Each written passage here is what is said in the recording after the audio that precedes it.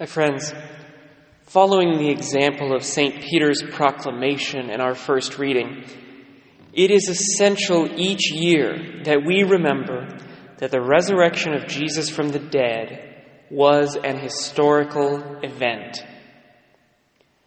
A man named Jesus was born in modern-day Palestine during the reign of the Roman Emperor Augustus and was put to death in Jerusalem by the Roman governor Pontius Pilate during the reign of the Roman Emperor Tiberius.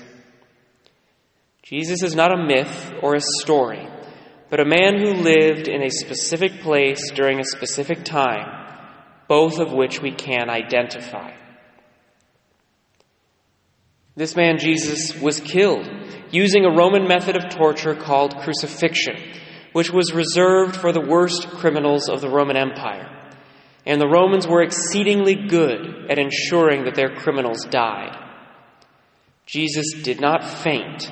He was not in a coma.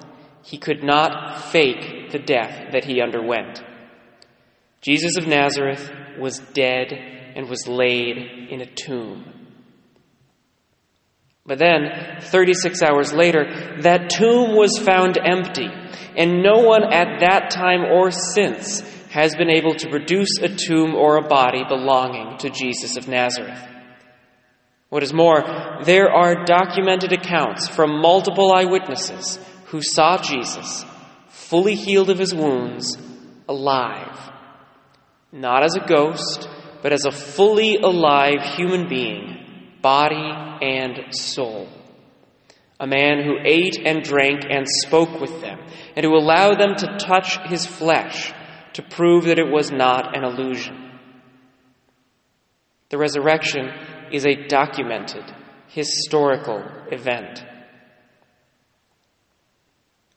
Second, not only is the resurrection a historical event, it is a reliable and believable historical event. We have even today fragments of documents that can be carbon dated to within a lifetime of the death of Jesus of Nazareth. These fragments almost perfectly match the documents which we today refer to as the New Testament.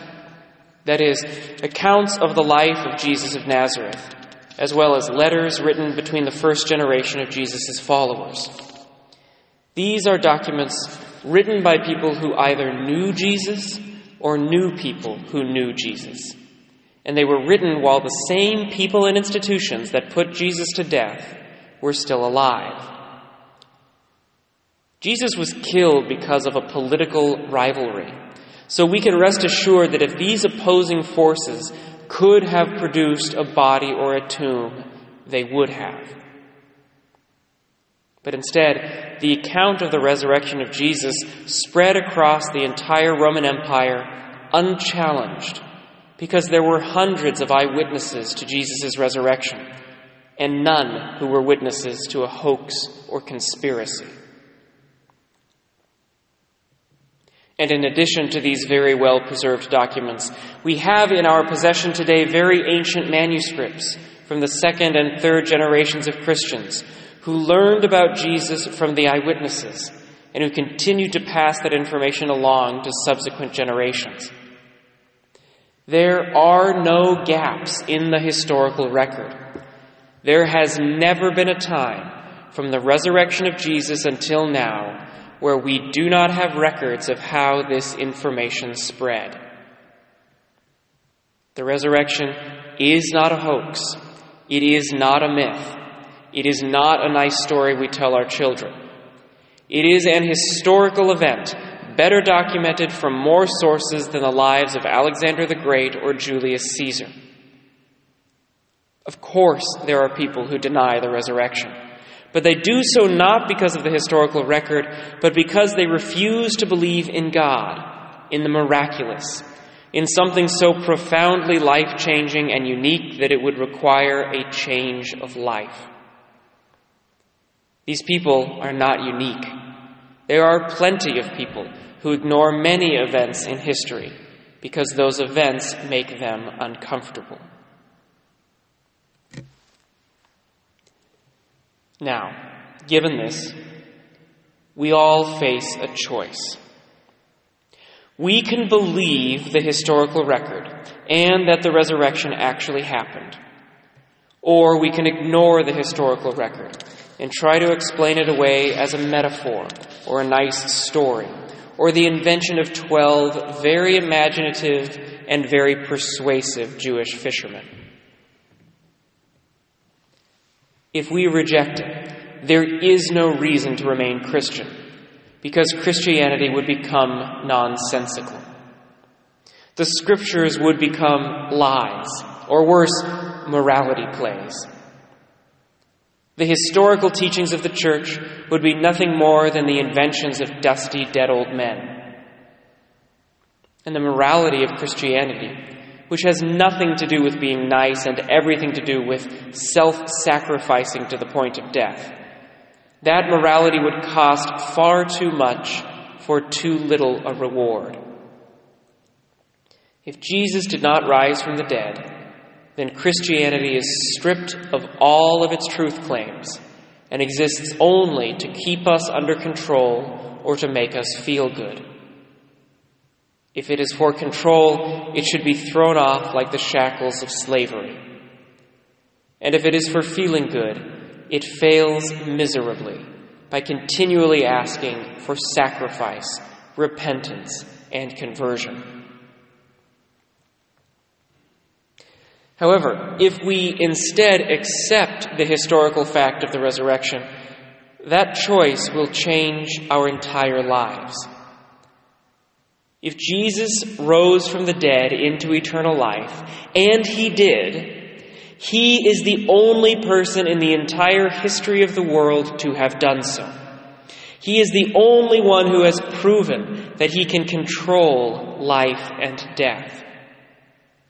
He is then also the only one who can legitimately claim to speak for God, since power over life and death comes from God and God alone.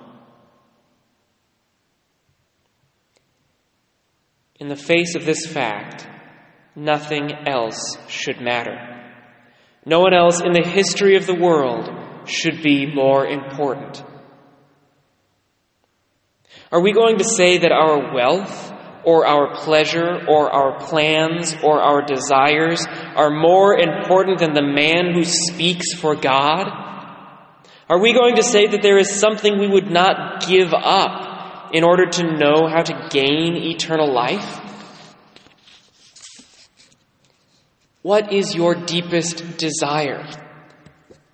Is it happiness? You will never find happiness apart from Jesus, because only Jesus has the answers that you seek. He proved that the moment he stepped out of the tomb. Only Jesus can tell you why you were created. Only Jesus can tell you why you are in pain. Only Jesus can tell you what to do to find peace, to find joy, to find love, and to find happiness. Only Jesus. My friends, the details of Jesus' life are not a mystery, nor are the contents of his teachings.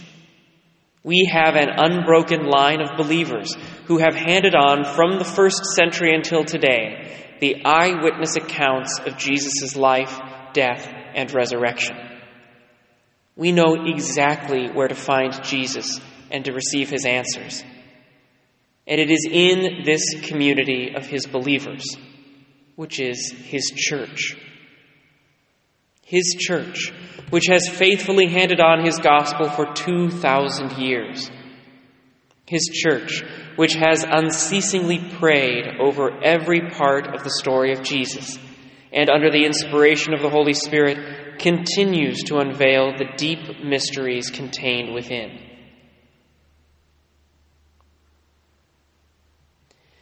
If we believe that Jesus rose from the dead, and there is every reason to believe this, if we believe that Jesus rose from the dead, then we cannot escape the conclusion that we have to leave everything and follow him.